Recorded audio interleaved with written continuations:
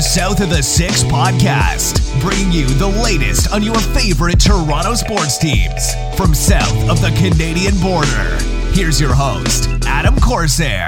1, 2, 3, 4, 5, 6, 7, 8, 9, 10, 11, 12, 13, 14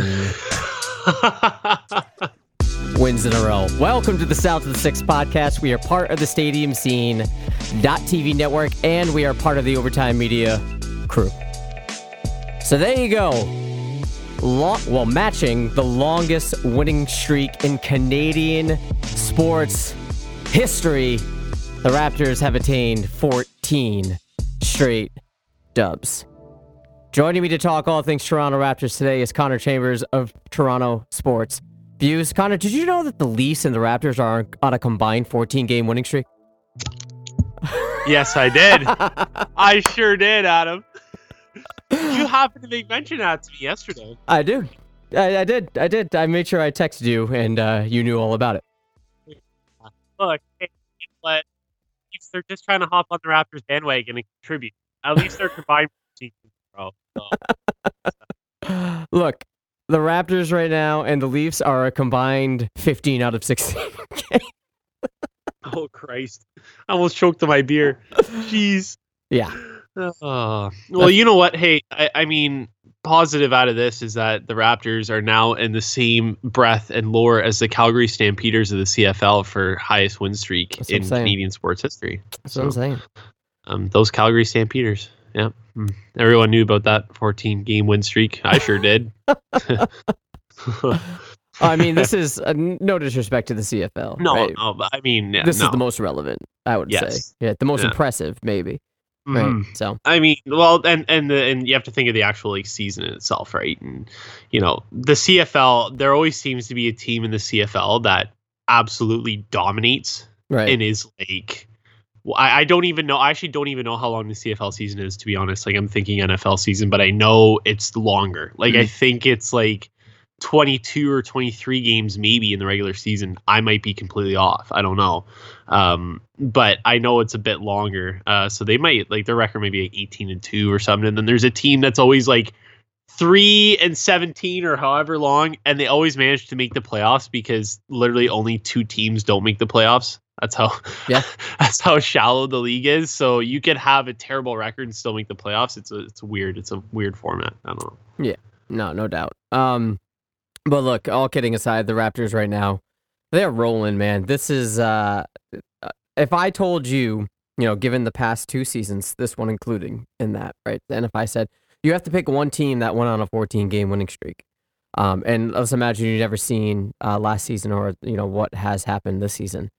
I mean, the smart money would have been on the team with Kawhi, right? That's correct, yeah. Well, and that's just logically what you think best player gives you the best chance of 14-game win streak. Yeah. So this is unprecedented, really. Like, when you don't have a quote-unquote superstar, and by that I mean like a household name, throughout the entire NBA.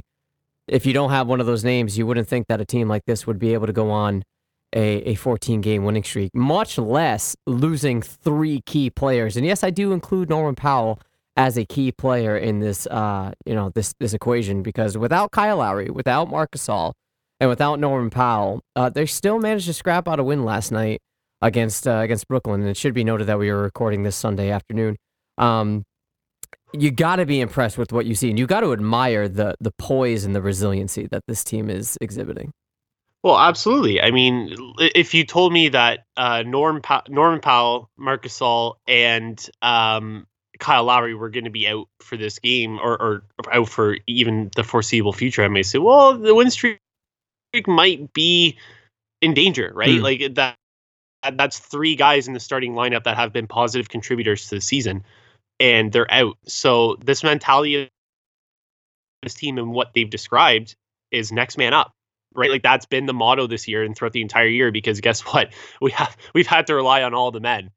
Coming into this year, there was that question of like, is this team deep enough? Right, like when Nick Nurse was like, oh, I can't run anyone in my bench because they all fucking suck.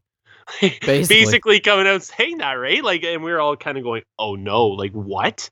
we don't have depth on this team. Like, what do you mean? Like, I thought Matt Thomas was going to be the guy and all this, and it was that narrative to begin the year. And now when we come into this and we're now 50 games in or so, and you're seeing now what this team is, you're like, I can't believe we had any doubts on how deep this team is. This team is incredibly deep, and it's always been next man up. Yeah. It's you have to wonder where your perspective was, or rather, you have to recall what your perspective was on this team heading into the season. And although most people that I talked to, yourself included, we had a favorable outlook on this team, I don't think anybody thought a 14-game winning streak was on the horizon. And I don't even think that, we would pretty much be matching, if not have a better record than last year's at this time, right? 39-14 right now, second in the Eastern Conference. You would have expected Milwaukee to sort of be in the lead with this, and they are 6.5 games. But if I told you, look, right now the Raptors are up 2 games against the Celtics, and we don't have these guys, and not only do we not have these guys presently, but at various points in the season, these and other guys went down as well.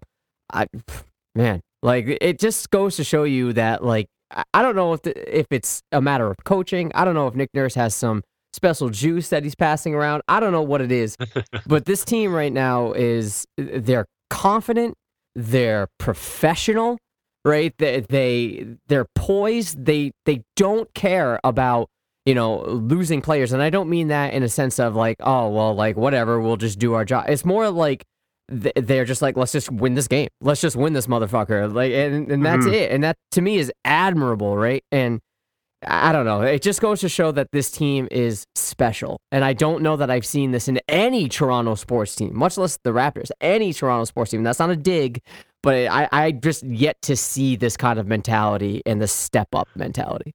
Well, I've sort of made mention to this on a couple other various public platforms of other podcasts and stuff, where I've kind of said, look, last year was a blessing for this team, not just because they won a title. Like, obviously, that's the blessing in itself, but now you've ingrained this championship DNA into the squad, right?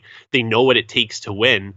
And the fact that 1 guy, 2 guys, 3 guys are down, multiple guys, starters, bench depth, whatever, it doesn't matter who's down. Those guys understand what they have to do. It's not like they're sitting there and they're scrambling to go, well, I have to do everything now because player A and player B and player C are out.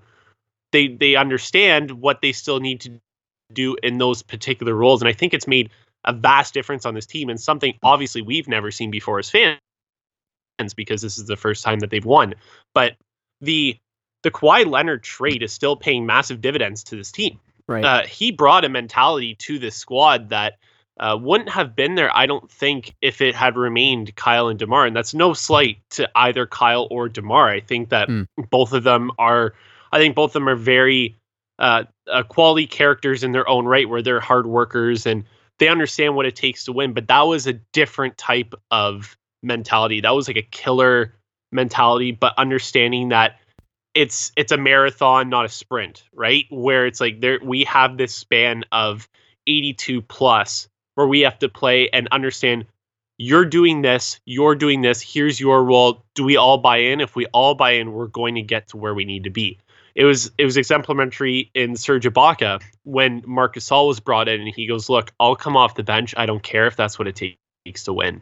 So you started to see this develop last season, and I think it's really blossomed in this season, and I couldn't be more proud as a Raptors fan. I think that that's really what's driving this team to be as successful as it is.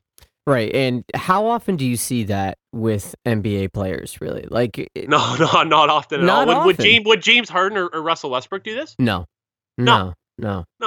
And that's, for me, that's special, right? Like, how often do you see a vet, right? This guy, Serge Ibaka, has been in the league for quite some time, right? And how often do you see him how often do you see players, rather, with the mentality of, look, what's good for the team, I'll come off the bench. Like, coming off of the bench isn't necessarily a bad thing, but there's a certain stigma about it that is a demotion, right? And it just goes look at Lou Williams, right? Yeah, look at Lou Williams, exactly, right? Yeah.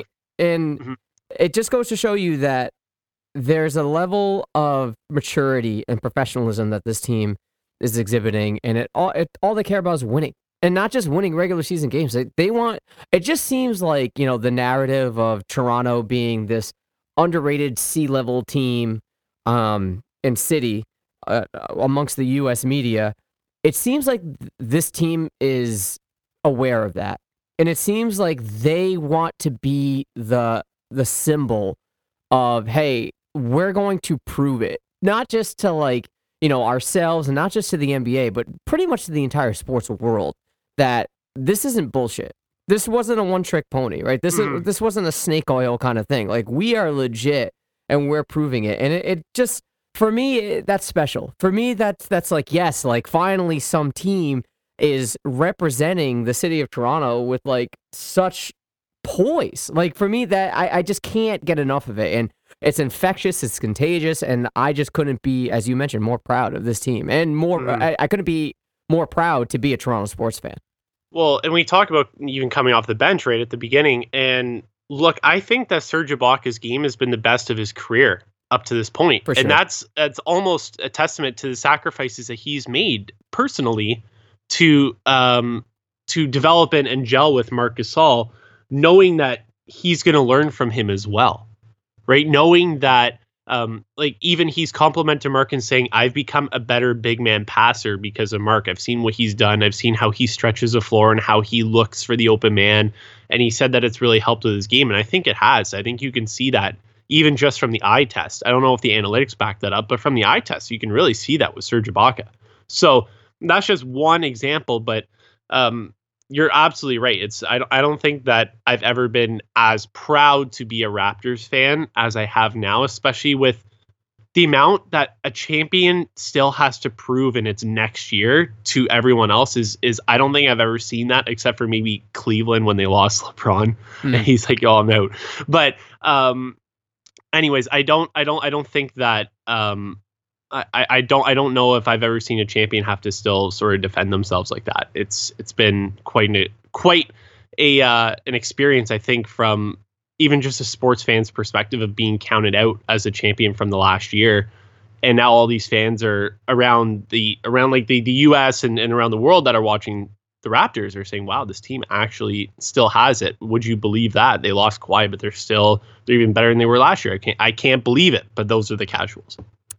Basically, or it's just like, piggybacking off of a false narrative, right? Sort of like playoff Lowry, right? Like it's just piggybacking off of something familiar or something someone else said on Twitter.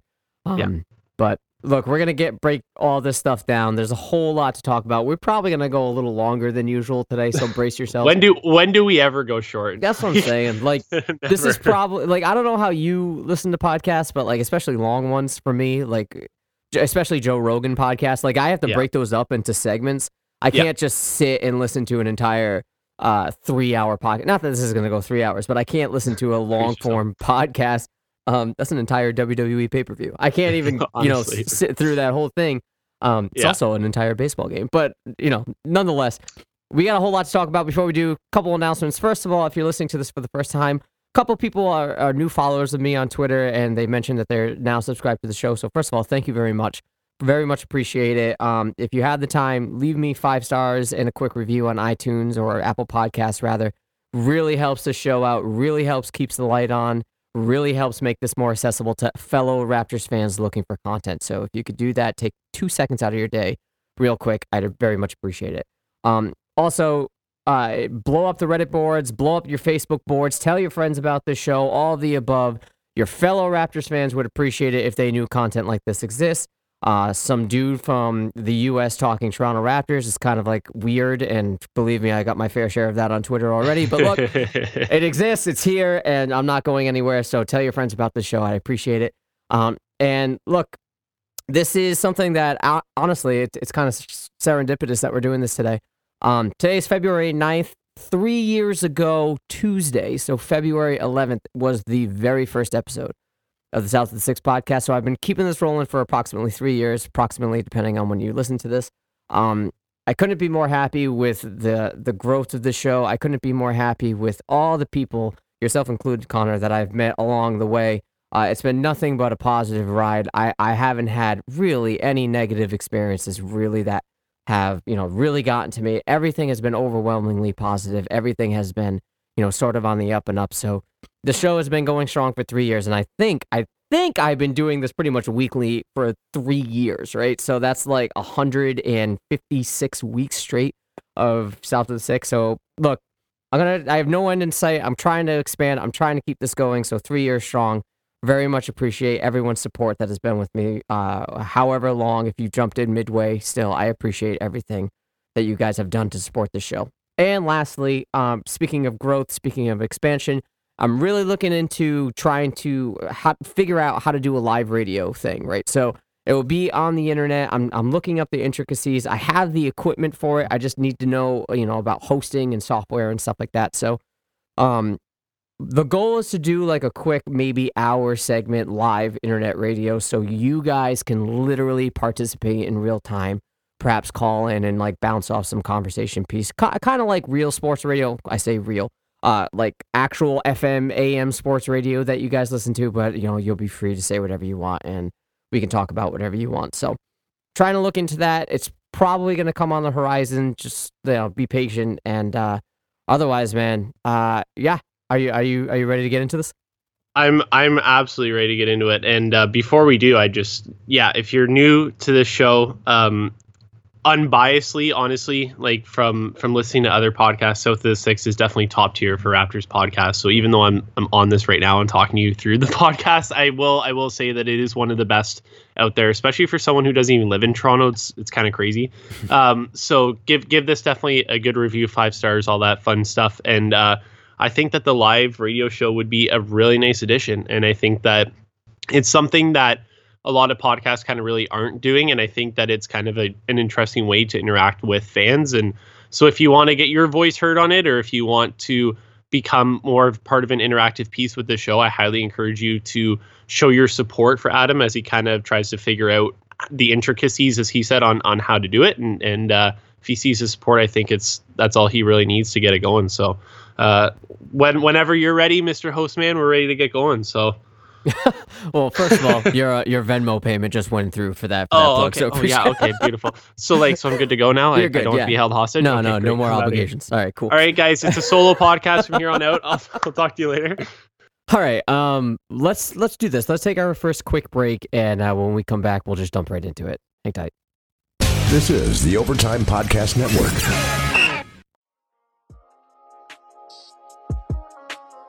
All right, let's start in semi-chronological order here. Let's start with the naming of the All-Star teams. So, the prophecy was fulfilled as Giannis drafted Pascal Siakam with the second pick, 4th overall in that quote-unquote draft, sort of like a fantasy draft, as well as Kyle Lowry as a reserve. So, Nick Nurse will be coaching the trio of Kyle Lowry, Pascal Siakam, and Giannis Antetokounmpo.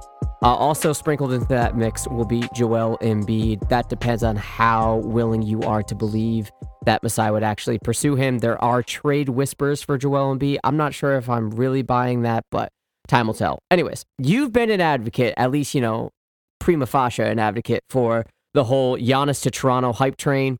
What do you make of this? If nothing else, this will be really fun to troll Bucks fans about, right? I fucking love it. I love it. Look, here's the thing.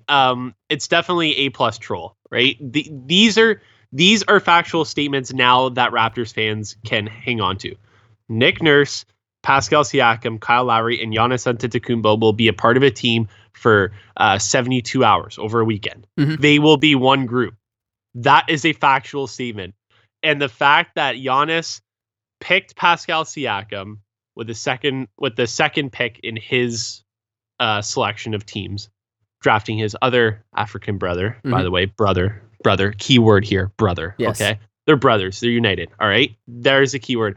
And then has the audacity on live TV to tell the world that this man stopped him from reaching the finals. Not even Kawhi Leonard. No. Kawhi is old news. Kyle Lowry stopped him from reaching the finals, and he's a great locker room guy. Yep. Great locker room guy. How does he know that? How does Giannis know that?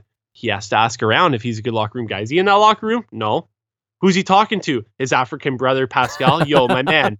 Stop it up. What's good? Yo, okay. Tell me real quick. Kyle Lowry, good guy in the locker room? Yeah, man. He's amazing. Oh, okay. Yo, I'm going to take you too real quick. Hold on. I'll tell you that. Okay. So this is what I'm saying. Like, these guys are talking to each other. They love it. But in all honesty, like, I think it's I think it's going to be fun. It's going to be very entertaining. I'm excited for Raptors fans. Look, I've said this already, that I think that it's really been a turn of a narrative for Toronto Raptors fan base, where it's always been somebody else leaving, right? It's been Vince Carter leaving, Chris Bosh is going to leave. When initially there were whispers that DeMar might go to LA, and then Kawhi comes here, but he's for sure leaving. And now it's like, no, motherfucker, people are going to come to us. Right. Right. Like we're confident now as a fan base that no one's wanting to leave. People are going to want to come. So I think that Raptors fans with this newfound confidence have to also temper expectations, because I still think it's more realistic that Giannis stays in Milwaukee, as we've talked about before. Agreed. Yeah. But there is still a merit to the fact that Giannis would come to Toronto if he doesn't choose Milwaukee. I've publicly said if he doesn't choose Milwaukee, I believe he'll come to Toronto.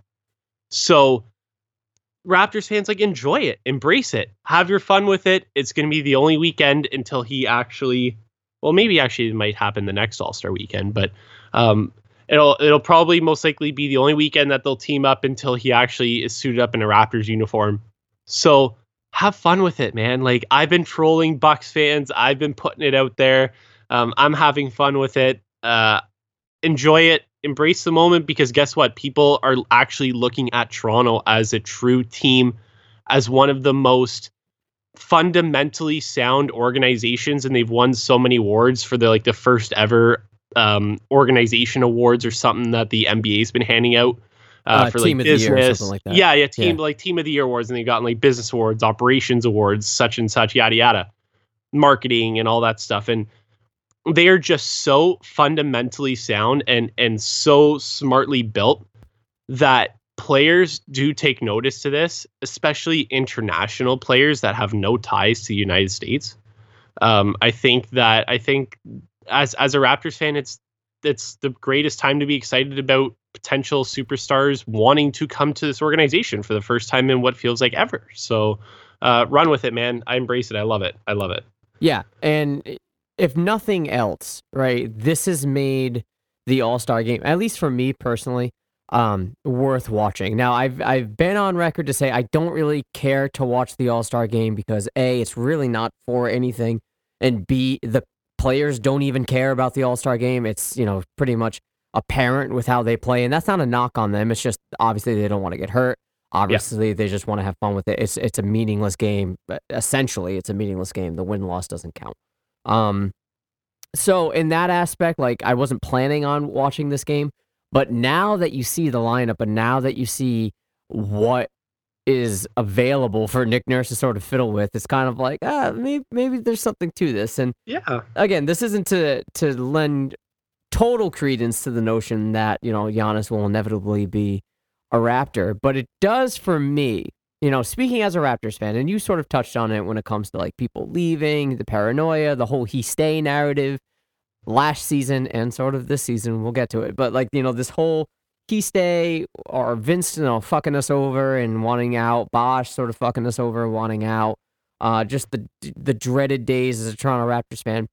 It's sort of, what's the word? It's satisfying, I'll say. Sort of satisfying that there's a fan base out there with just a little bit of doubt in Milwaukee. The Milwaukee Bucks, they may be confident that he'll stay when his contract is up. And as you mentioned and I've mentioned before, that's probably the most likely scenario, right? It's probably most likely that he's going to stay in Milwaukee because he's going to get that Supermax contract. Depending on how far they get, we'll see. But there's got to be just a little bit of doubt that Masai Ujiri will sprinkle his magic on him and be like, hey, man, how'd you feel about playing in that All-Star game with Kyle and Siakam? I know Kyle's not under contract right now, but let me handle that. We have Pascal Siakam here, and, even if we don't get Kyle back, we have Fred VanVleet, hopefully, knock on desk. We have these players that, I'll take care of it. Don't worry. But, why don't you come over and be a Raptor? We got a great Greek community here. We got that for you. No problem. And you don't have to worry about anything. Yeah, it's cold, but don't worry. Kawhi, he came in rolling with just like a champion sweatshirt before. Don't worry about it. It's a little overblown. So why don't we you got come? that Canada Goose there for you. Yeah, don't worry. don't worry we got about you. Don't worry about it. We'll take care of you. Don't worry. And there are a lot of deals that you can have here. A lot of side gigs you can do here. We won't even bat an eye. So like anything you want to do. I feel like that is sort of in the minds of Milwaukee's fans. Maybe it's not amplified, but maybe it's just there just a little bit. He has an entire nation behind him here, right? Like think about what Kawhi Leonard had for him, even sponsorship wise or anything like that, brand wise, before he came to Toronto. He had sort of this thing with Nike, and then he had this dispute, and he had the whole Claw lawsuit thing going on with them, yada yada. He partners up with New Balance, and their merch flies off the shelves here in Canada because the entire nation can't get enough of Kawhi Leonard. Yep. Because he's just a god tier player. And he's this unique figure, right? He's like this enigma of this unrecognizable type of mentality on the court, because I don't think we've ever seen as Raptors fans anything like that. This cold-blooded killer that's sort of emotionless but lovable, and it was so weird, the range of emotions that you would have with Kawhi, and the fact that he was always like the same level dude that just went in, did his shots, and came out and was like, I played a good game, I dropped 35, it was really good, right? Yeah. And he branded himself, and New Balance knew what to do with it, and they rolled with it, and they were so smart in how they launched everything with Fungi and with just these simplistic things, and it took off. And his brand and everything about Kawhi Leonard exploded, skyrocketed. I don't think that has gone unnoticed. And if it has, then I honestly think that that's really a slight to the player agents, because that's their job to understand and recognize when business opportunities present themselves for their players, for their representatives.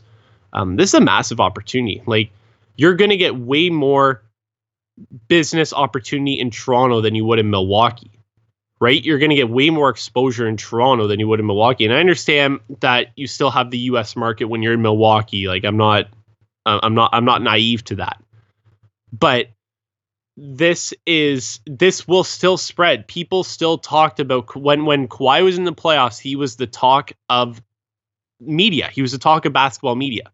Kawhi Leonard, is he the best player in the NBA because he sat 20 games? We didn't recognize how good he was really because he was sitting, and now we realize how good he is. Right. Giannis can still be the talk of basketball media when he is, if he comes to Toronto. Like, I think that there are these things that the agents as agents have to explain to their players, and I think that the players will start to understand that Toronto is just one of those cities that's not thrown up north, and we think like I think the players think that Toronto is like Yukon, like way the fuck up, like minus 50 in the summer, and no one's paying attention to it. And I think that narrative has also changed a lot with social media and everything too. So look, that's honestly where he could go, and I think that I don't think players are naive to that anymore. I just think that it's sort of become an understandable fact. Yeah, I think that, look, when it comes to whether or not there are opportunities in Toronto, it's been proven there are. Right? There are opportunities to advance your own personal brand without really much interference from whatever team you're with, right? Like, it seems like a lot of Toronto sports teams, if not all of them, are eager to sort of allow players to do their thing and to gain as much money and for sponsorships. Not that it's really up to them, but you can see like maybe there's a culture some other places that are like, I don't know, maybe San Antonio. And again, I'm just spitballing here. Maybe like they're all businesses, like they don't want to afford the distractions. Right. I don't recall Kawhi Leonard having those types of opportunities available to him. Maybe he did. Like I'm not in that market, so I'm not really viewing the commercials, but I do know that especially with the New Balance gear, that you're right, that stuff was selling out quick, like to the point where the site was crashed. Yeah. Right? So, and when he was with Jordan, he didn't have his own signature shoe, true, but like I don't remember like people.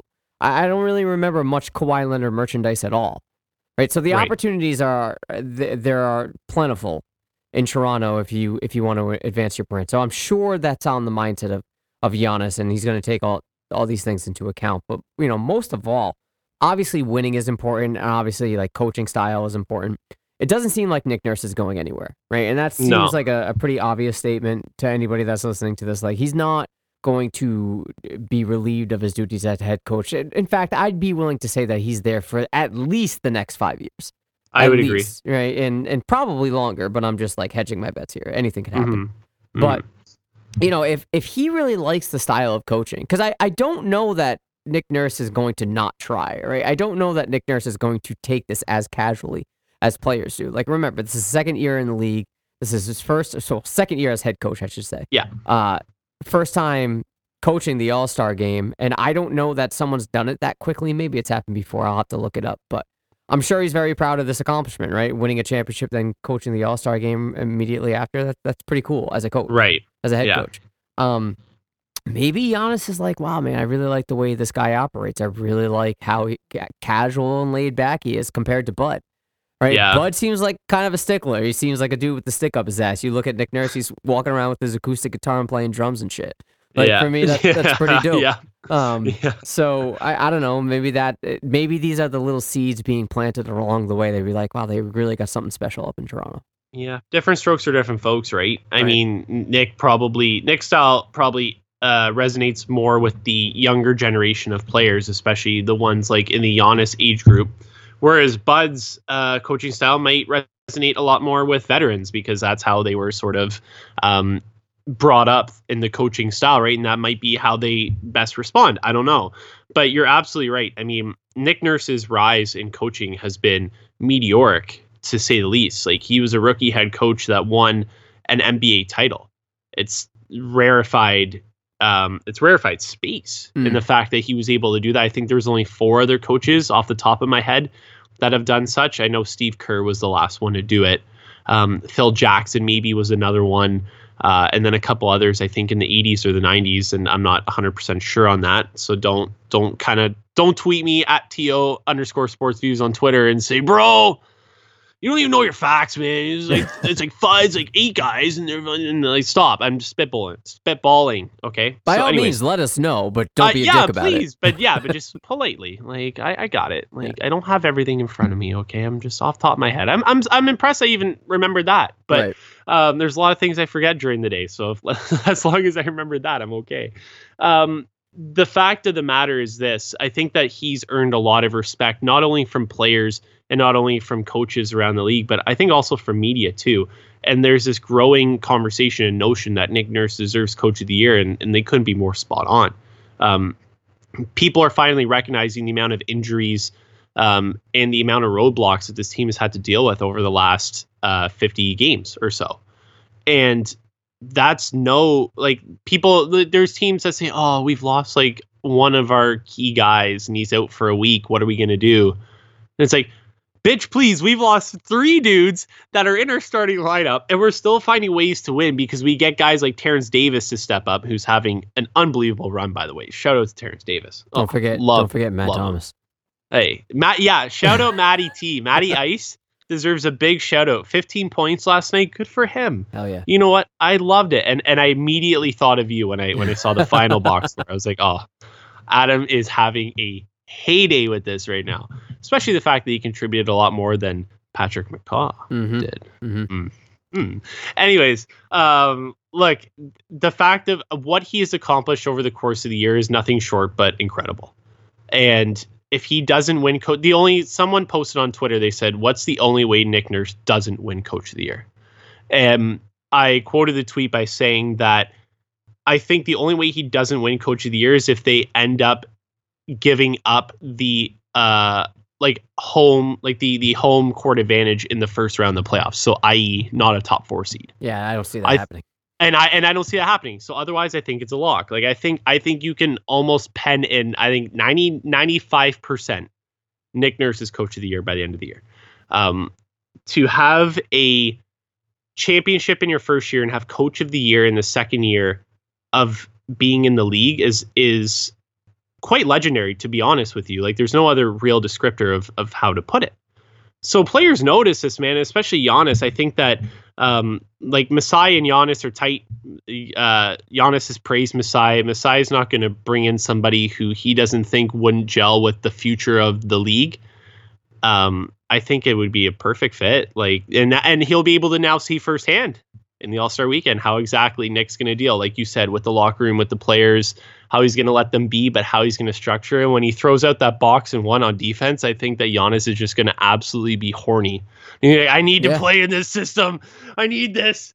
Bud, you're trash. Nick, come to me. I need you. And then he's going to come to Toronto, and then that's it. That's it. If you think about like the notion of, and the cliche rather, of if you can't beat him, join him, right? And look, Kevin Durant. yeah. In a perfect world, right? In a perfect world, think about the Raptors, pushing to the Eastern Conference Finals this coming season, this coming playoff run, and maybe meeting Milwaukee there, right? And it's just in a perfect world, imagine if they make it to the finals, right? If I'm Giannis, right? I'm objectively, and I'm sorry for anybody that disagrees, but you're wrong. Objectively, Giannis is the best player in the Eastern Conference right now. Like, it's not even close. If I'm the best player in the Eastern Conference and I get eliminated by the same team over and over and over again, I kind of want to be on that team, right? Because especially with the guy that like eliminated me pretty much, in terms of scheming, not like physically, but in terms of the scheming aspect, you got to admire that, because if he can eliminate Giannis, just think what he can do with the other scraps, right? Just think what he can do when it comes to the other players that are maybe up and coming. Like, we don't know, maybe Jason Tatum makes a giant leap forward. It's possible, right? And maybe, Nick Nurse will devise a plan to shut him down.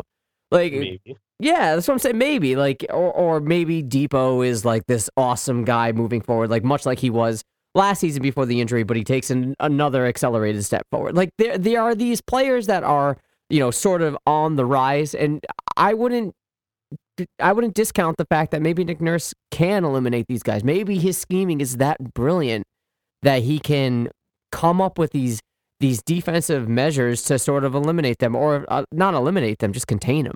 Right? So if I'm Giannis, I'm thinking to myself, man, this guy thinks on like this completely different wavelength. Right? And that was discussed when he was coaching overseas, when he was coaching in I think it was England or whatnot. They were like, you can't do that. And he's like, well, why not? His coaching staff was like, you can't do that. He's like, why not? Well, because like that's sort of unorthodox.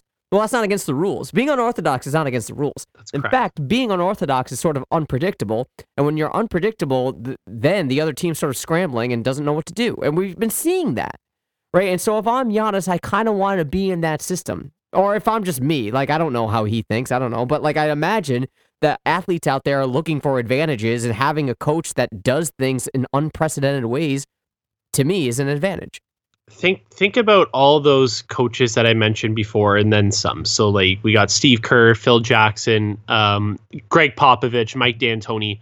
They've all sort of been known for implementing something unorthodox, right? Like, Steve Kerr really hammered in 3-point shooting and the emphasis of 3-point shooting. You had Mike D'Antoni with his infamous 7 seconds or less. You got, Popovich and Phil Jackson with their like triangle schemes and stuff like that. Like, there were a lot of different things that coaches did in their time period that were considered to be unorthodox, or like exactly what you said, unorthodox. Just not, this isn't how we do things. This isn't how the NBA operates, and you're going to suffer because this isn't how we roll, right? If these things haven't been implemented, the league stays stagnant and the league doesn't grow from it. I think the fact that Nick Nurse is doing these things is, to me, in my perspective, showing that he is the next coach to change almost the way the NBA is played in terms of certain different elements of it. We're seeing it. So we're seeing it. Exactly. We're seeing it. Yeah. We're seeing it. It's visualized. So I think for me, he is that next guy to take it forward. And who wouldn't, like you said, who wouldn't want to play for a guy like that? Who wouldn't want to be one of the players known for the forefront of change? Like Steph Curry and Klay Thompson were known for the forefront of changing the league to become 3-point shooting. They're going to be synonymous with that.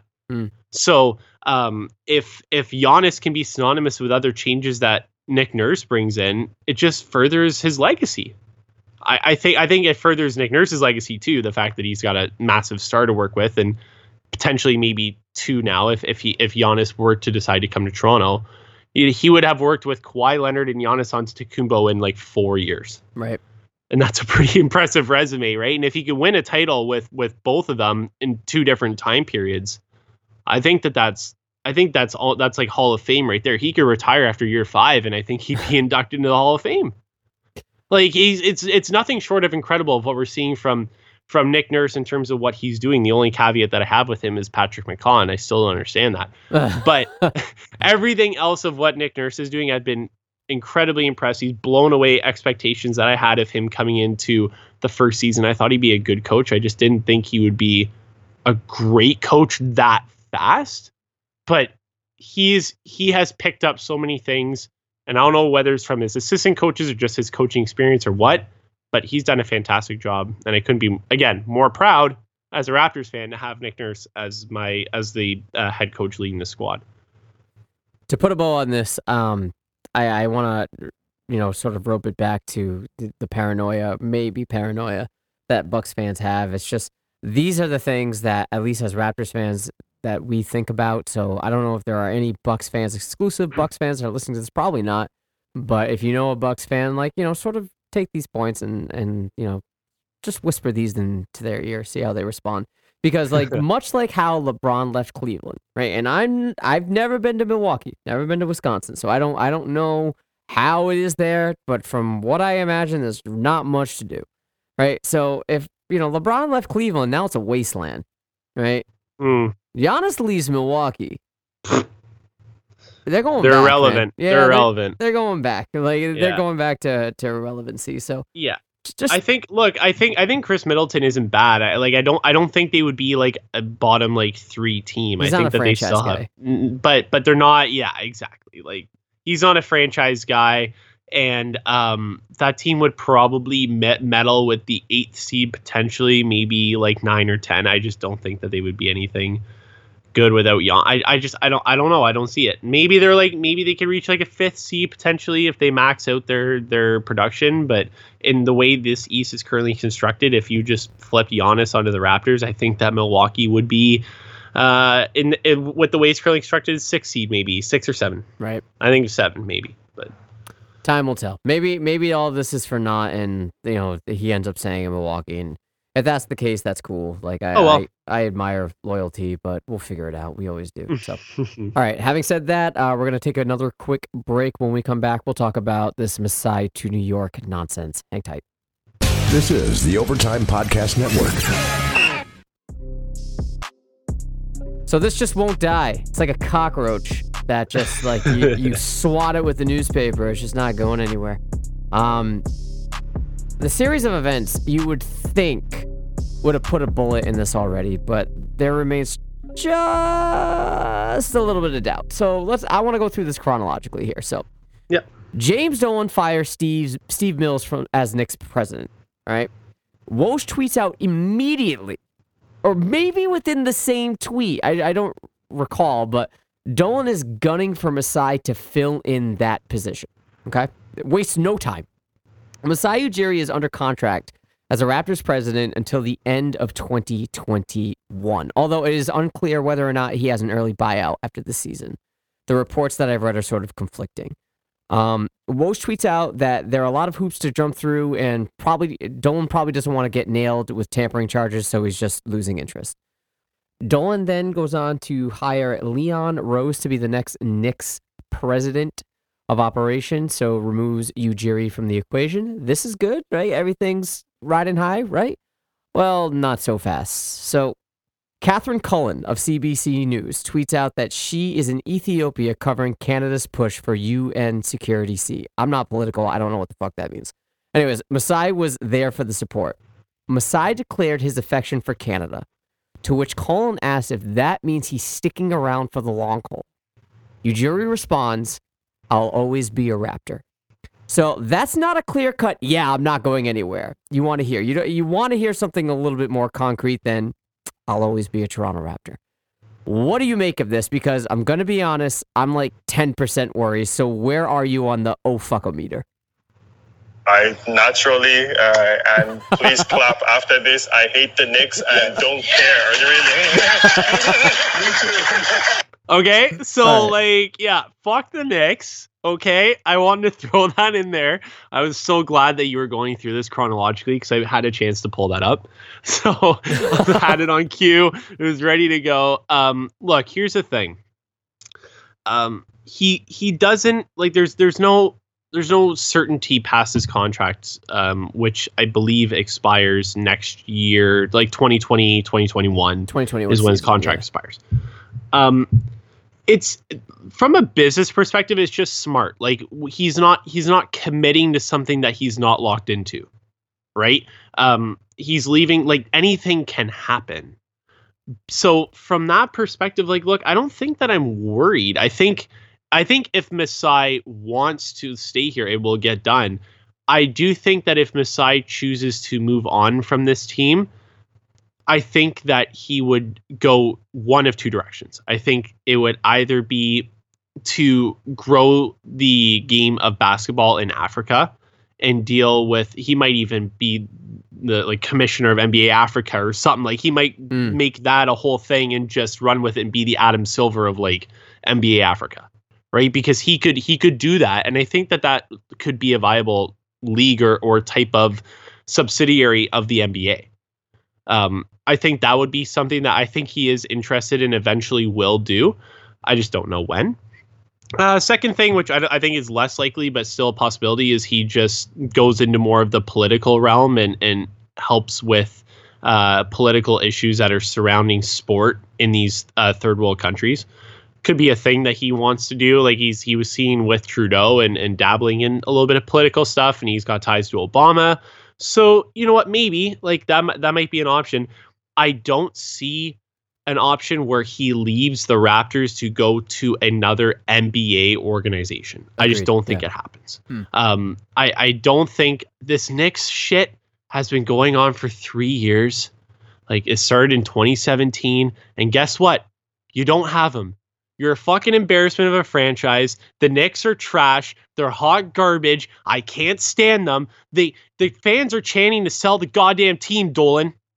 It's true. You suck. It's true. You I don't even know how Adam Silver allows you to own this team.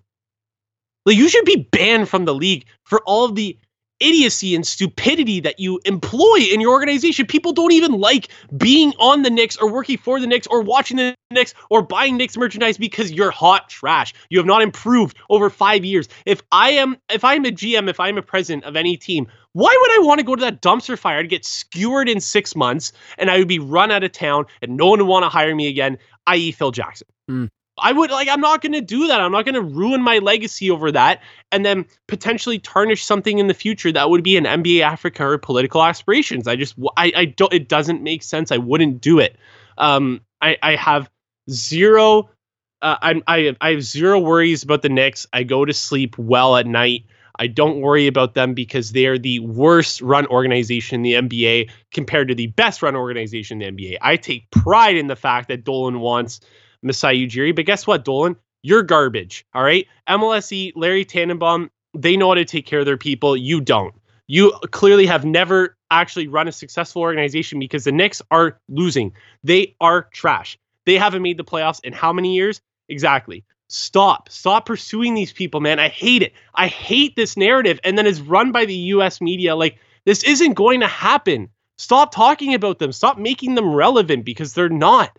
It's so frustrating. Like, Kevin Durant and Kyrie Irving chose the Nets over you, man. Right. They chose the Brooklyn Nets over you. 3 years ago, that wouldn't even have been, or 5 years ago, that wouldn't even have been a conversation. But you have decimated this franchise, and they should have went to the Knicks. But instead, they went to the Nets because they said, I'm not playing for a dumpster fire. You don't have enough pieces, and you suck, Dolan. You're garbage. I'm so sick of it, man. Masai Ujiri won't fix your problems. So stop coming after him. Figure it out yourself. Sell the team, actually, because you can't figure out anything. I'm so sick of it. Fuck, I hate the Knicks. So you're a 0 on the fuck-o-meter. I'm a negative 100 on the fuck-o-meter because I could give fucks to people for them to give because I can give them away because I really don't care. I don't think that this is an issue. I think Masai said all the right things, and I think that we're reading a little bit too much into this, and I understand why people were a little bit concerned about that comment. Like, I get it. But if I were in the same shoes as Masai and I didn't have any certainty over the next year or two, or maybe I just wanted to see what would happen, I would say the same thing. I think he's always going to love the Raptors, and I think that his last NBA franchise tenure will be with the Toronto Raptors. So I think that that's what he's saying. He'll be a Raptor for life until he moves on to something that's completely different from the NBA league. Right. It's just, for me, none of this would be that much on the forefront. And I could probably wipe away that comment as, something that Masai is using to his advantage. Like, maybe that's his whispering way of putting pressure on MLSE, because he could literally walk into the office when they want to talk extension, because they will. He can literally walk into the office and say, this is my price, right? And if you don't meet this price, I promise you someone else will. I promise you someone else will. And it's true. And don't get it twisted. I tweeted this out. There will be a day where he's gone. Like, Masai Ujiri will not retire his life, like his professional life as the president of operations for the Toronto Raptors. That's not going to happen. I'm sorry. It's much to the dismay of people listening. People move on from things, especially high-profile people in these high-profile positions. They tend to want to, do more, right? And yes, we're Raptors fans. Like, to us, like, we've reached the pinnacle. We've got the NBA championship, and this is the best run organization in the whole entire NBA. In our minds, like, what more could you want? Well, like, he might have personal aspirations, right? As you mentioned, like, if this NBA Africa thing does take off, and I don't even know if this preliminary, is this happening right now? Is this a thing? I don't know. I think that I actually don't fully know the details of it. Last I had heard about it was that they were interested in developing something like that, and they had consulted with Masai Ujiri because of his work with Giants of Africa, yada, yada, yada. So he probably has the connections to build something there in terms of infrastructure and operational wise, but that's sort of the last I'd heard of it. Right. So, like, if something like that does open up for him, like, obviously to him and his personal aspirations, that's way more, it hits closer to home than running the Toronto Raptors. And I'm sorry, like, I would probably end up doing the same thing, right? Like, if on the off chance something was offered to me and I'm here in Rhode Island, say something in Toronto offered to me, I'd probably jump at the opportunity, because, like, that to me is where my heart's at, like, even though I'm down here. I love that. Yeah. I love hearing that. Yeah, so it's just like, it's whatever is personal to him may not necessarily be as personal to you people as fans, to you guys as fans, myself included. So in that aspect, it's going to end. But what gets me is I think it was Mark Stein that reported, maybe I have that wrong, but whoever reported Adam Silver nudging Masai. Mark Stein. Stein, it was Stein. Nudging Masai to do this. To me, that is a whole nother level of tampering that we cannot police. And for me, that is something that is crossing some giant ethical lines. Because if that is true, and I don't know if I necessarily believe it, but if that is to be true, who is policing this? Right? Who is policing this tampering? And if that is policed by some, like, independent agency, maybe the NBA, PA, whatever it is, and that is, brought to whose attention? Like, this is sort of like a weird Goodell kind of thing. Whereas, like, who's going to penalize Adam Silver for tampering if this is true? Adam Silver is the one that hands down the punishment for tampering. So he's going to punish himself? I don't think so. So for me, that is what was like, okay, this is getting really eerie, and I don't like the taste of it. That is where that 10% worry is. Maybe it's made up, but for me, you got a guy like Mark Stein that's, like, kind of reputable, and I know he writes for, I think it's the New York Times, kind of reputable, and, like, this is not someone I feel that writes for the fucking Times that's going to put his name out there and spew out bullshit without at least a strong, reliable source behind it. And for me, I'm just like, okay, something's up. Something is at least been discussed. Yeah, I don't know. I like he said that he had two sources, I believe. I don't have the article in front of me, but I think he said that he had two sources that claimed that Adam Silver was trying to push Masai Ujiri to this. look, who polices the sheriff in town, right? Like the sheriff is the sheriff, and he's the guy who runs the show. The only way the sheriff is gone is if the civilians kill him. So, I mean, the only way. So in terms of that analogy, it would just have to be the fans, right? Like, Well, no, because the owners employ him. and that's just it, right? Like, there's zero chance that would happen. I'm just saying that would realistically be like the only way. Yeah. And there's no chance of that happening. So, Adam Silver ain't going anywhere because of fan outcry, and no one's gonna outcry for the Toronto Raptors anywhere else, really. Like, I'm sorry, you might have sympathists somewhere else, but there won't be. It wouldn't be like something involved with the Lakers and then them moving to the Knicks, and everyone's like, whoa, hold on a second. Right. Like, if that was Masai Ujiri on the Lakers and they were trying to push him to the Knicks, the entire basketball media and the whole world would be like, you can't do that. What are you talking about? Yada, yada, yada. It's the Raptors. They don't care because it's not a story. Yeah, I mean, look, it worries me a bit. And obviously the NBA office was very quick to douse this fire and say that none of this was true. I think that you're not going to hear a bit from Mark Stein in a while. I think he's going to be blacklisted now. I think that was a very tough piece for him to write. And I do agree with you in the sense where I think that if he put his name on it, he would have had to get it from someone credible. But I think he also had to understand the risk in For sure. Yes. in incriminating the commissioner of basketball in a massive tampering allegation. I don't think you're going to hear from him in a bit. And I think that a lot of his other sources are going to start to go dry because the fear that, well, if this gets back to the NBA officer, this gets back to Adam Silver, like, I'm done. Right. So, unfortunate. But you know, where there is smoke, there's fire. I don't think that comes from, like, if this was that Ari fucking dude on Twitter, I wouldn't bat an eye on it. Right.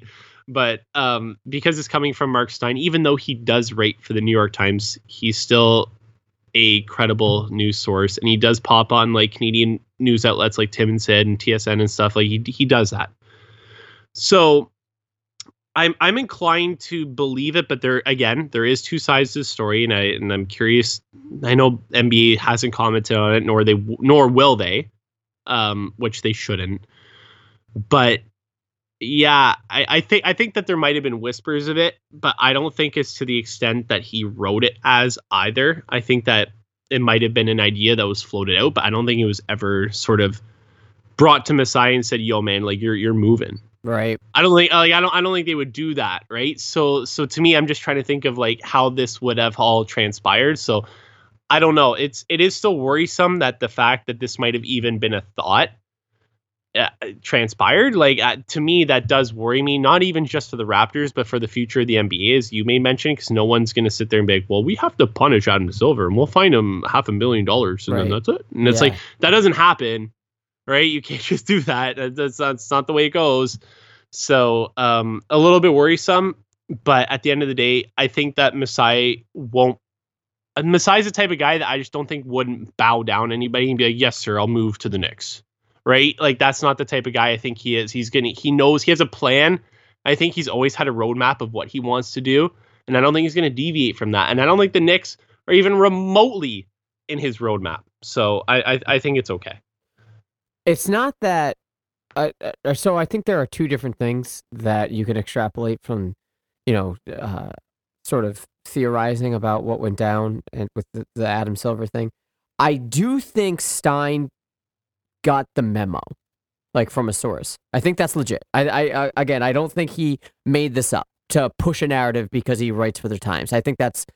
Not that you said this. Anybody that's thinking this, I think that is completely naive to think. I did throw on Twitter that he does write for the Times, so things might favor New York a little bit, but I still think that he is a credible guy to still present things in a somewhat unbiased perspective. But sorry, exactly, continue.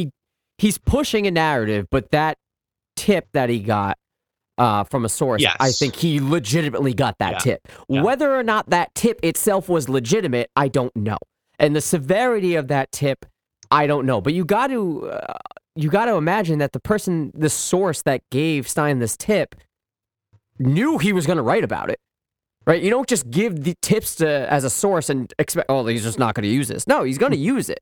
Right? And so, like, the fear of maybe this is going to come back, like, no, this is premeditative. Like, you knew it was coming back, right? So, for me, it's worrisome to an extent, because maybe the extent of the conversation, if there was one at all, between Adam Silver and Masai was like, hey, man, how do you feel about maybe taking over the Knicks? And maybe Ujiri was like, no, I'm not interested. Okay, cool. Like, I just kind of wanted to put it out there. Like, you know, like, you think about the opportunities, but if that's not your thing, that's not your thing. And then this source, quote unquote, sort of ran with it and over-exaggerated it to Stein, in which Stein, like, put it down like he had conversations with Ujiri about, you know, taking over the Knicks, which was true, but, like, the extent of which those conversations, we don't know. So, like, that's the way I'm kind of looking at it. But for me, like, and even that, I don't necessarily qualify that rather as tampering. It's just more of like, keep your nose out of this, man. Like, just stop. Like, let the chips fall where they may. We'll see. I'm not worried that Masai is going to go to New York at all, but I am worried that, you know, when the time does come for an extension, it's going to be like, this is my price, and MLSE, although they definitely can afford it, might be like, I don't know. I think that they will. Like, I've seen them pay for high price executives and coaches. Like, they gave Babcock a lot of money, which is the former head coach of the Toronto Maple Leafs, and they gave him a ton of money. They made him the highest paid coach ever by like twice the amount that the second highest paid coach was. So I don't think, look, Larry Tannenbaum is going to say, name your price. And I think Masai is going to say $100 million for 4 or 5 years. And I think Larry's going to say, okay, sign here. Yeah. Like, as someone who kind of understands the ins and outs of MLSE and what they've sort of done business wise over all of their properties over the last 5-10 years or so, especially with a team that's winning and one that has cultivated this culture, I don't even think any price would have them like worried, right? I don't think there's a price tag with MLSE where they're like, well, I don't know if we can afford to do that, because like they can afford to do that. So I think they'll be okay. I think that they'll be fine. I don't think that there should be any worry that MLSE is not going to match something and then James Dolan would do it. Right. I think that they're arguably if a dollar for dollar, I think that they would match any other ownership group in the NBA. So to me, it's not really a concern from my point of view that Masai would walk because they can't come to terms on dollar amount. It would have to be something else for that not to work, in my opinion. So a complete zero on the fuckometer. Zero, absolute zero, as like not even 0.1. It's like 0. Like it's negatives. It's the needle's broken to the left. That's correct. Yeah. Like it's off. Like the glass is shattered. Yeah. The needle is completely twisted around. It's done like a 180. Or I guess a 90 degree if you're at 0 and then you want to go down. Okay, yeah. Anyways, it's to the left. Math was never my strong suit. Yeah. It's gone to the left. It's down below. It's pointing down to the ground. That's how many fucks I give, because honestly, like this, to me, this is buried now. This is 6 feet under. I don't care about this. I don't want to hear another rumor about Knicks and Ujiri ever again. I am so sick of it. Those guys can go. As the Europeans say, go vakaga, which means go take a shit, because I'm so sick of it. And honestly, it's not a story. I don't think it's a story. I don't necessarily I don't think that this has any legs. I will say, the Raptors fans, and echo exactly what you said, Adam, there will come a point where he's going to leave, but I don't think it's for something NBA organizational related. It's going to be something that's a different venture. All right, so hopefully that eased the worries of Toronto Raptors fans. I certainly feel a little bit better about it. I'm still hung up on the Adam Silver thing, but I guess, you know, we'll never know, so it doesn't really matter. We'll just have to wait it out. But all right, having said that, we're going to take another quick break. When we come back, we'll talk about the trade deadline and what happened or didn't happen. Hang tight. This is the Overtime Podcast Network.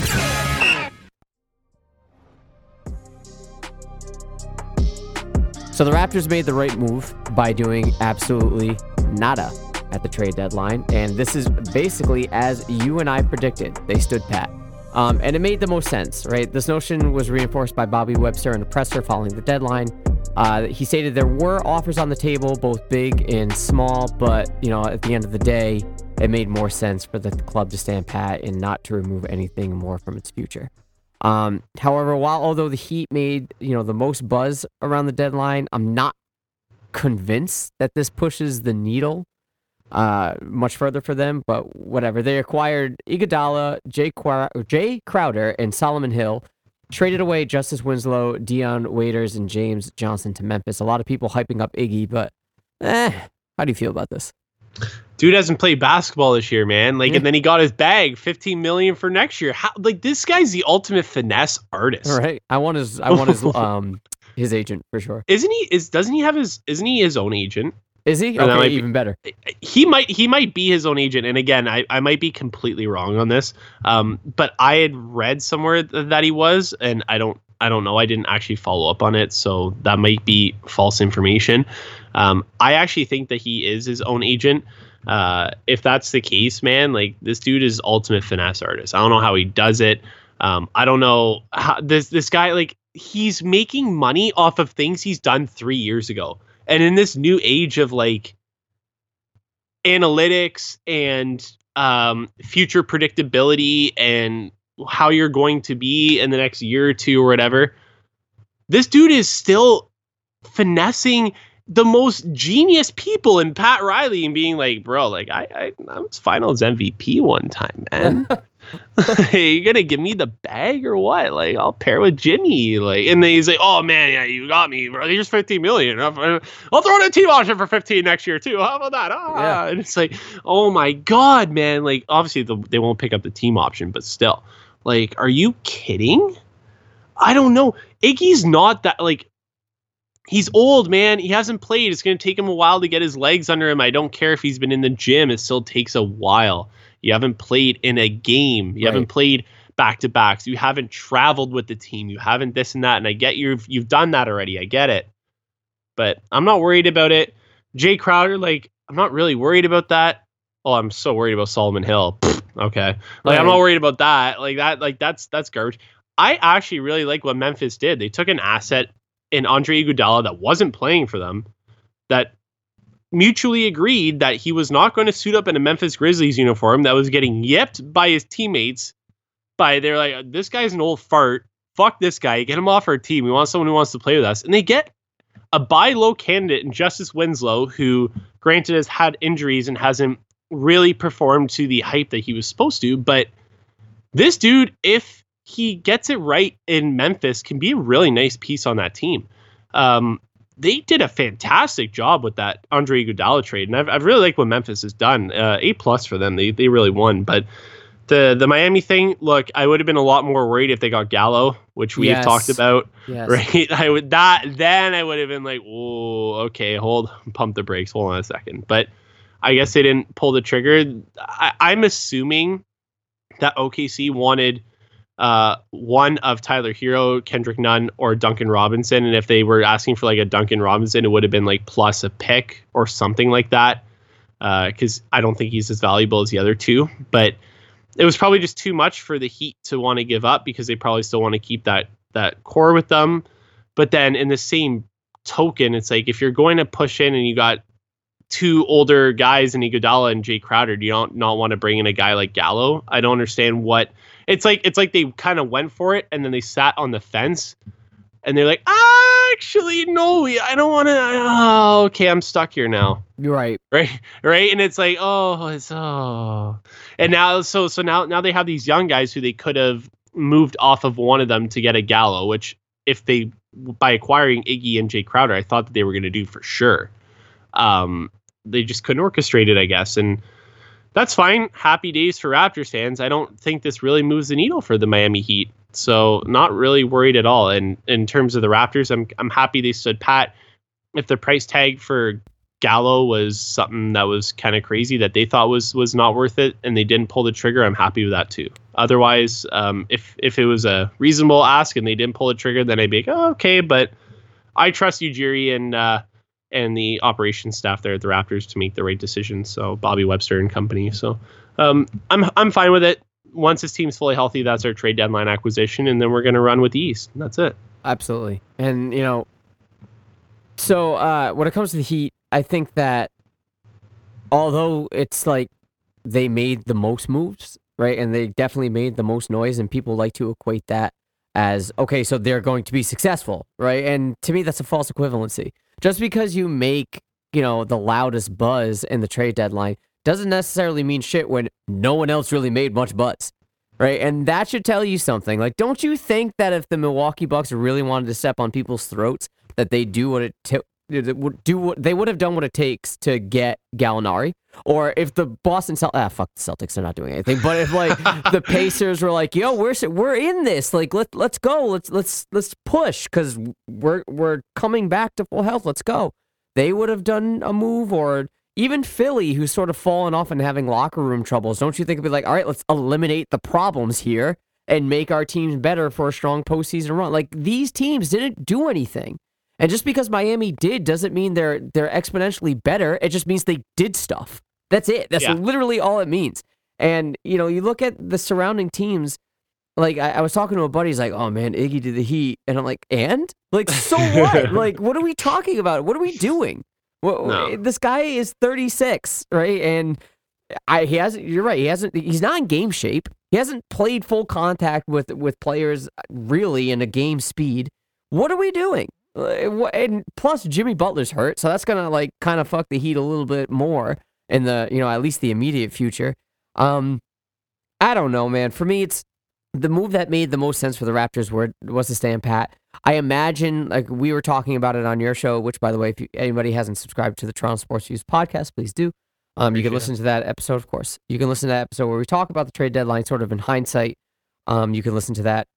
We talked about the Gallinari being the target and how at the time the person that would have made the most sense to give up, not that we wanted to, just to make salaries match, would have been Serge Ibaka. I'm glad that move didn't go down, but if Ujiri had this offer on the table, I'm glad he said no. Because Serge Ibaka is playing, as we've been talking about, like NBA Jam style on fire. Like, it is ridiculous how good he is. So, the offense is starting to tick up. I don't think there was anything really on the table to strengthen the squad. And, talking about Gallinari, thinking about it, what reason does OKC have to sell off that piece? Like, some team has to finish in 8th in the West. Like, they've been surprisingly good. What incentive do they have to really move on and not make a playoff push? Because once you're in it, you just never know. Chances are they're going to get eliminated first round. But still, you never know, and it gives, like, the sense of hope for a franchise that was doomed, at least, on paper, in the preseason. So what incentive do they have? Yeah, a lot of people thought they'd be in contention for the number 1 overall draft pick, right? Like, there were a lot of people that said, this team's not even going to win. Like, they'll win 20, 22 games this year. And obviously now looking back at that, that's really embarrassing to be so far off. I didn't think that they'd be that bad. I did not think that they'd be a playoff team, though. I thought they'd be like a 9th or 10th, and that wasn't a slight to them. That was just, I thought that the Western Conference was going to be better than, I thought there'd be 8 or 9 teams in the West better than OKC this year. Mm-hmm. I love the Thunder, man. Like, specifically because I love Shai Gilgeous-Alexander. Grew up in Hamilton, like about 15 minutes from me. Guy's a baller. Love the way he plays. Chris Paul has shown that he's found the fountain of youth there and has played really well. The only way that I would have seen them shipping off Gallo, and I think the reason why they were even entertaining the offers, is because he's an expiring contract. Right. And if you're not super confident about re-signing him, you want to try to get some sort of assets back. It's, again, asset management. And it goes back. Where's that t-shirt? I need to make a t-shirt, man. I will make an asset management t-shirt. I'll do it. I'm gonna do it 100%. You'll see it. It's gonna come up soon. All right, you've heard it here first on the South of the Six podcast. Asset management. You want to walk around with that? I might have like a tick Kyle Lowry booty and just have asset management, and then just have it like. Anyways, look, it's all about that when you're a general manager. If you're not super confident that he's going to resign, granted they are in a playoff spot and they're performing really well, so that's always the nice fallback. It's like, well, look, if we don't get our asking price, we're not going to sell him off for something cheap like what Detroit did with Drummond. Right? Like, we're not in a position to have to sell this player off because we're still in a good spot record-wise as a team where he can still be a positive contributor. It's not like he's going to be a positive contributor to a team where we're competing for a lottery spot and we don't necessarily want to win. So they just felt that the asking price wasn't being met, and I don't blame them for keeping them. But then in the same breath, I wouldn't have blamed them for shipping him off if that's how they really felt that he wouldn't come back. And I don't know if he's going to. So I kind of get it, and that's sort of why I zoned in on him, even though with the record that they had, I just think that he might have been an expiring contract that would have been an interesting move for them, for any party to make to acquire him. But I'm glad the Heat didn't. I'm glad he's staying in OKC. Like, I would not have wanted to see that guy in the East. So good for them. Obviously, Danny Ainge might have even talked to them about it, and we just didn't want to ship off his 1 million young assets and draft picks. So as he does every year, guys, fuck, I can't. I don't know what that guy, man. So you should do some investigating as to how crazy it was here in New England because like everyone's pissed. Everyone's pissed that Danny Ainge didn't do anything and just sat on his hands. They've had enough. And I was talking to my buddy at work. I'm like, dude, he's got to go. Like he's made maybe 2 good trades, maybe. And I don't include Kyrie in that. I include the acquisition of Garnett and Ray Allen and stuff, and the trading away of Garnett and Paul Pierce. Like those are maybe the 2 best trades he's ever made. But what have you done for me lately, man? You haven't done anything to push my organization that organization for. I would never call it mine. Be kind. He is a former Toronto Blue Jay. That's true. Those powder blues, man. This is a Blue Jay alumni we were talking about here, Danny Ainge. For those that didn't know, he actually did play for the Toronto Blue Jays. Fun fact of the day. So there you go. But look, maybe I'll make an asset management T-shirt and send it off to him, and I'll put it right on his desk. They'll say, "What's up, bro? Asset management." When you look at what Drummond was traded away for to the Cavs, like basically for nothing. Like I had a lot of Celtics fans around here saying how much they wanted Drummond. Danny Ainge could have beaten that easily. And you have to imagine that an offer was at least extended, or a conversation at least was at least extended to him, and he was just like, "No, I'm not giving you anything at all for him." And like, what did Detroit get here? You want to roll with Enes Kanter and Daniel Tice? Yes. Right. Like, that's okay. Like, I mean, look, it wasn't until recently that Enes Kanter could even cross the border into Canada. Like, when they first signed him, I'm like, great.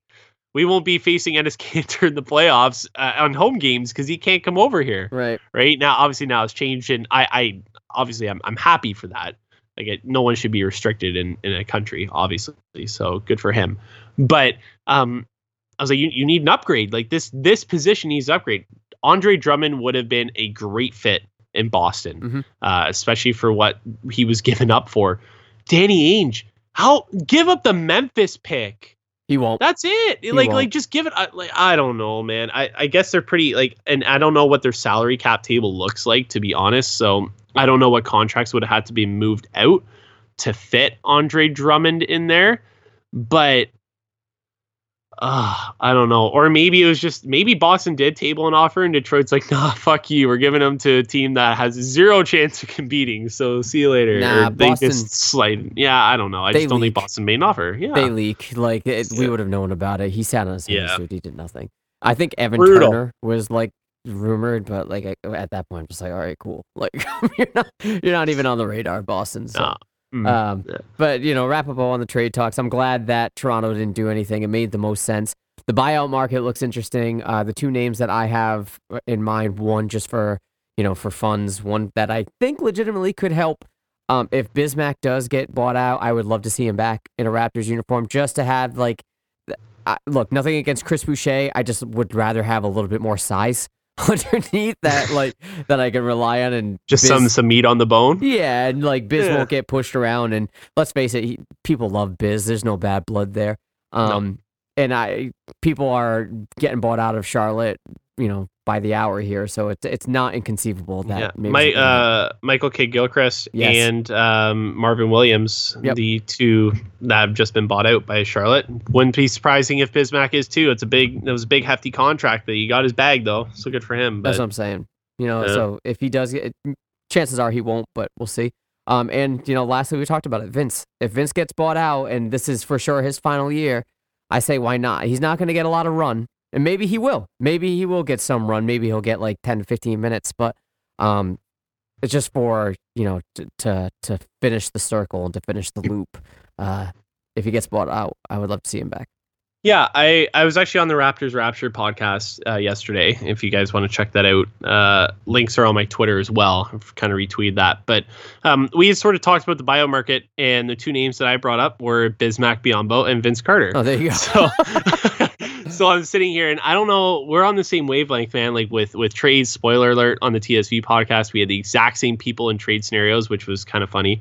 And now at the buyout market, I haven't talked to you about this, so you wouldn't know. Like, we both have the same people on the buyout market. I think Biz would be a great fit for this team. If in a limited role of 8 to 10 minutes a game, if he comes in, if we need a big lineup, maybe against a team like the 76ers or the Bucks, you want a little bit more size and rebounding because you feel like you're getting bullied on the glass. Maybe you run a Ibaka at the 4 with Biz at the 5 and Siakam at the 3. Maybe, like, I don't know. Like, if you want to go big, you could do that. Yeah, right. Like against Philly or something. Yeah, against Philly, and maybe run OG at the 2 with Kyle or Fred at the 1, right? So you could go big with that lineup. It gives you that flexibility. You'll know that what he provides for you. Or if Serge or Mark get into foul trouble, right? There's an option for you that's a typical center to come off and still do well for you in terms of the boards and getting into the paint. I think he's still effective that way. Obviously, Vince, we've seen what he can do against the Raps, man. Like, he still has game. I think that people are really undervaluing that aspect of Vince Carter. And I think that obviously nostalgia purposes, it would be really cool. And I think that he could actually still be a positive contributor to this, even if he's not getting playoff minutes. I still think that he'd be a valuable asset to this team for the remainder of the year. Atlanta, like, don't do him dirty. Like, let him go. Like, give him a chance to get a ring. Christ's sake. Right. Like, the guy's in his last year. He said he's not coming back. Like, be nice to the man and buy him out. Jesus. Anyways, those are probably the two. And I preface this by saying to everybody, look, Jeremy Lin was bought in the buyout market last year from the Raptors. And there was this notion and this initial thought and response from media members and fans out there that Jeremy Lin was going to come in, give you 25 minutes a game and shoot 40% from 3 and get like 15 points a game. No, like buyout market people are not meant to be massive contributing factors to your team. That's why they're bought out. Right. There might be the odd person that gets bought out there. You're like, whoa, why was he bought out? Like, this guy could actually like get solid bench minutes for my team. Right. Well, like that happens. Let me interject. They're not contributors to contenders. Yes, that's correct. Yeah. If you're on like a Cavs team or something like that, like you might get some. Yeah, for sure. And that's thank you for saying that, because that's definitely very important to mention. For contenders, they're already good for a reason.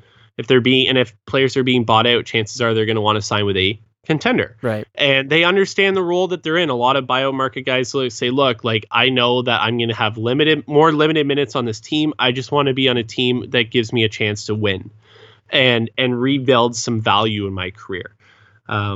For fans and for media to expect buyout market guys to come in and do those type of things is unrealistic. Like, we'll never see another Bismack Biyombo 20 rebound game in a Raptors uniform ever again.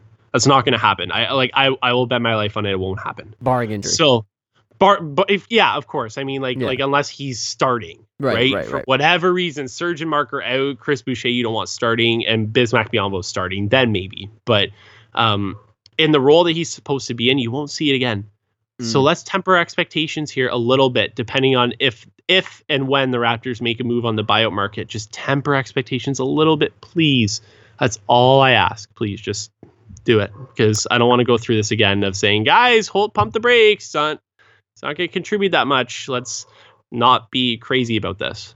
Yeah, it's depth, right? And depth is fun, and it's always something that you want solidified heading into the playoffs. Not that you're going to run that much depth in the playoff. You probably, I don't know about Nick Nurse. He does some weird shit, as we've already discussed, but it's possible that he might limit the rotation to maybe like 8 come playoffs consistently.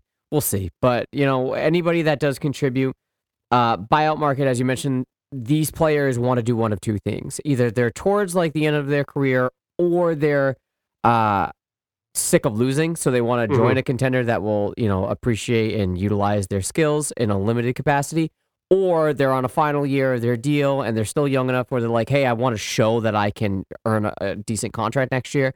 So they join a shittier team in which they're going to be promised some sort of role in minutes, and they can, exemplify their talents. Like that for me is the two scenarios. So Bismack Biyombo, I feel, is a known commodity. He players out there, or rather teams out there, and management out there knows what you have in a Bismack Biyombo. So in that respect, it's not like he's getting limited run in Charlotte anyway. He's getting pretty decent chunk of time. Right. So if he is bought out, maybe a reunion with, Toronto is something that he's interested in. Maybe that's, compelling to him. And it's a former championship team that's well on their way to a promising playoff run. So maybe, he's like, fuck it, let me be part of that. And you never know, like if Marc Gasol, when he does come back from injury, wants to have a rest day, maybe a load management day here and there. Same thing with Serge Ibaka. Then yeah, I'd rather run out Bismack Biyombo in some role and still use Chris Boucher at the same time. So like to me, it's not going to eat up anybody's minutes. I had a buddy of mine on Twitter, Matt, tell me about, or rather ask me about Isaiah Thomas. And although I feel bad for the role or for the predicament that he's in, like he just keeps getting dropped by teams. Like no one's used to what Isaiah Thomas for me. I'm just like, I don't really see a fit for Isaiah Thomas here because you have Fred and Kyle Lowry really taking over, as the two de facto guards on this team. It would limit Terrence Davis's run.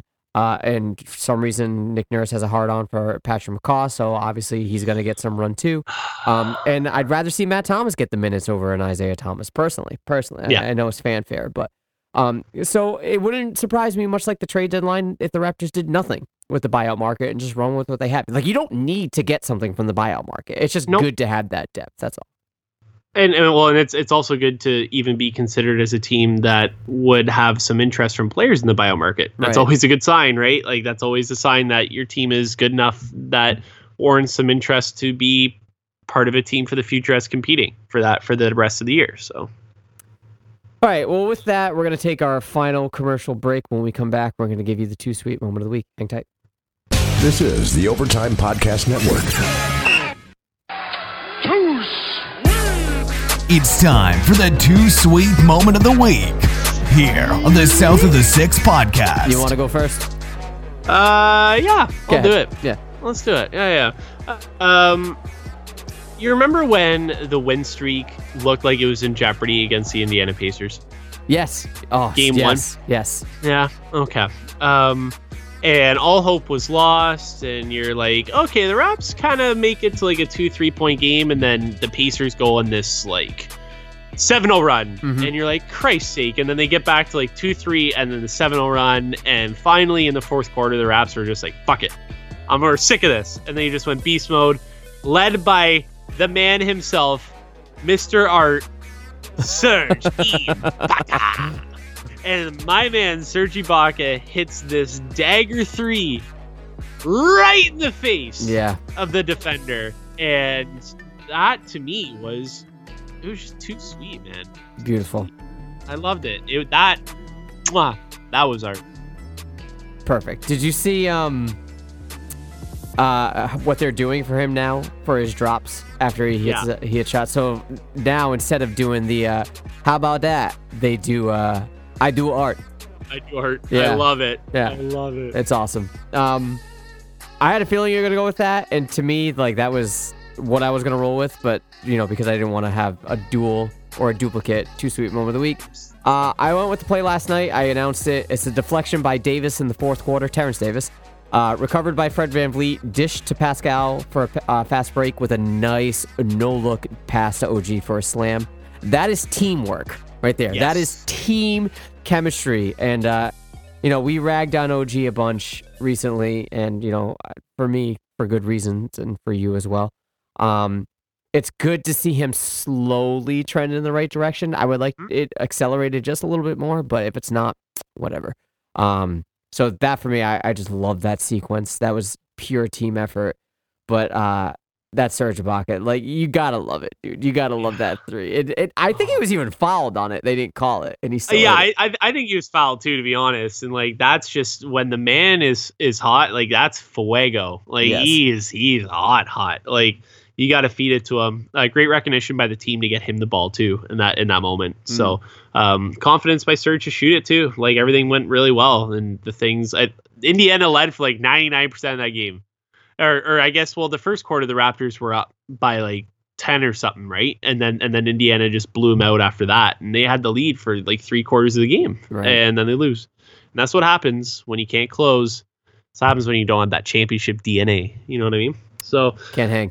Yeah, can't hang with the boys. Can't hang. I kind of want to circle back a little bit to that OG thing quickly, because Sure. I think that there's on Twitter, I think there's a common misconception that you and I don't appreciate the value that OG and Anunoby brings to the team, and I kind of want to air that out briefly.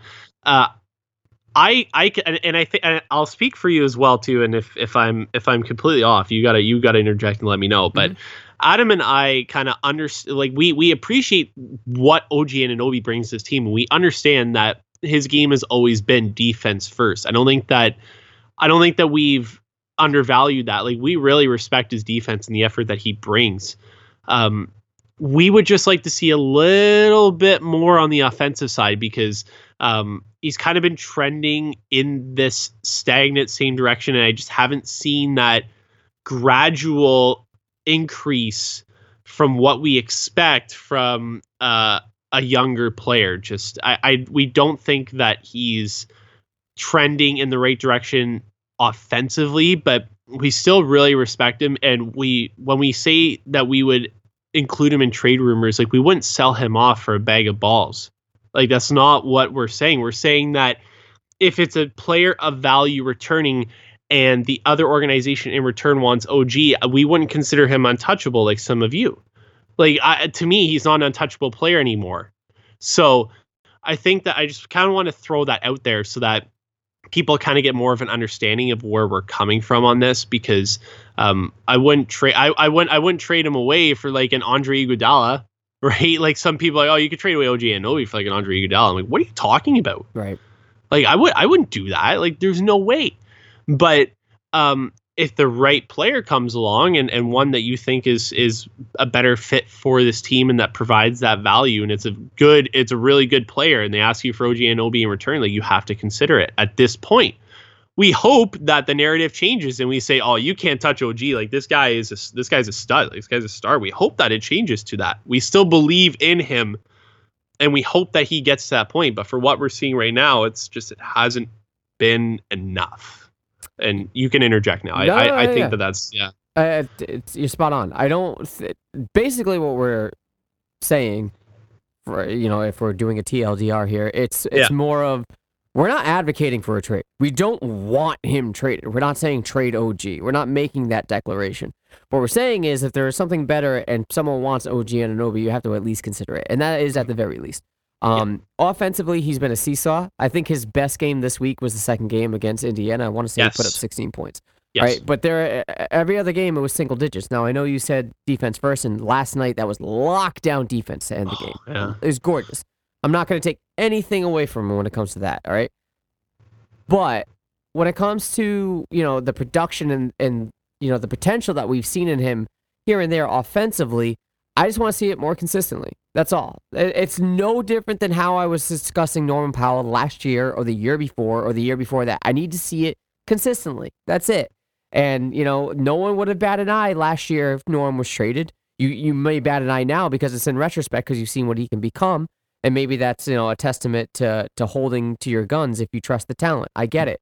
But right now, I just need to see more. That's all. I get that he's fun, and he just came out with that video with Serge Ibaka. Great stuff. People get attached to the personalities, and for good reasons. I get it. But if there can be an upgrade and OG's on the table, fine. And literally, that's for any player ever, right? Maybe save for Pascal Siakam, but right now, if there's a player out there that could significantly improve your squad, you make that trade. Like, look at DeMar and Kawhi. Like, what's the issue here? What are we doing? You know? Mm-hmm. Yeah, because the attachment is there with DeMar, right? Right. And at first, there were people like, you can't trade DeMar for Kawhi. What? This dude doesn't even want to come here. Like, what? Blah blah blah blah blah. And like, we haven't seen this guy play. He's been injured, and all like this. All this narrative happened. But in retrospect, Kawhi is a much better player than DeMar because he's arguably the best player in the NBA. Right. Like, at least top 3. Like, you can't argue that. So, when you examine all of that, if you're going to trade OG for a guy that's a potential star or is a star player or can be a nice number 2 piece alongside Pascal or however, like whoever that player may be, don't have a name off the top of my head, but just whoever that may be, whether it was this year or next year or whoever, and he's still performing at this rate, you have to consider it. That's all we're saying. I wouldn't trade him away for the sake of trading him, and I know you wouldn't either. That's just all we're saying. So don't. Next time we make a OG should be explored maybe in the off season. Just maybe don't jump down our throats as fast next time. Then I'll reference this podcast and make check this time stamp, and this will give you your answer. It's not that we want to. It's that it's asset management. Right. It's asset management. There are scenarios that you draw up in terms of trade conversations, and no one is untouchable, maybe except for Pascal Siakam. And you could argue Fred VanVleet, but with the expiring contract, yada yada yada, it's trade deadline's passed anyway. It's all irrelevant. Yep. But all right, let's get into predictions and we'll wrap it up. Monday versus Minnesota at home. Even though Minnesota came out guns blazing last night and took that dub against the Clippers, I don't care. Raptors are winning this game. They did that without D'Lo. Yep.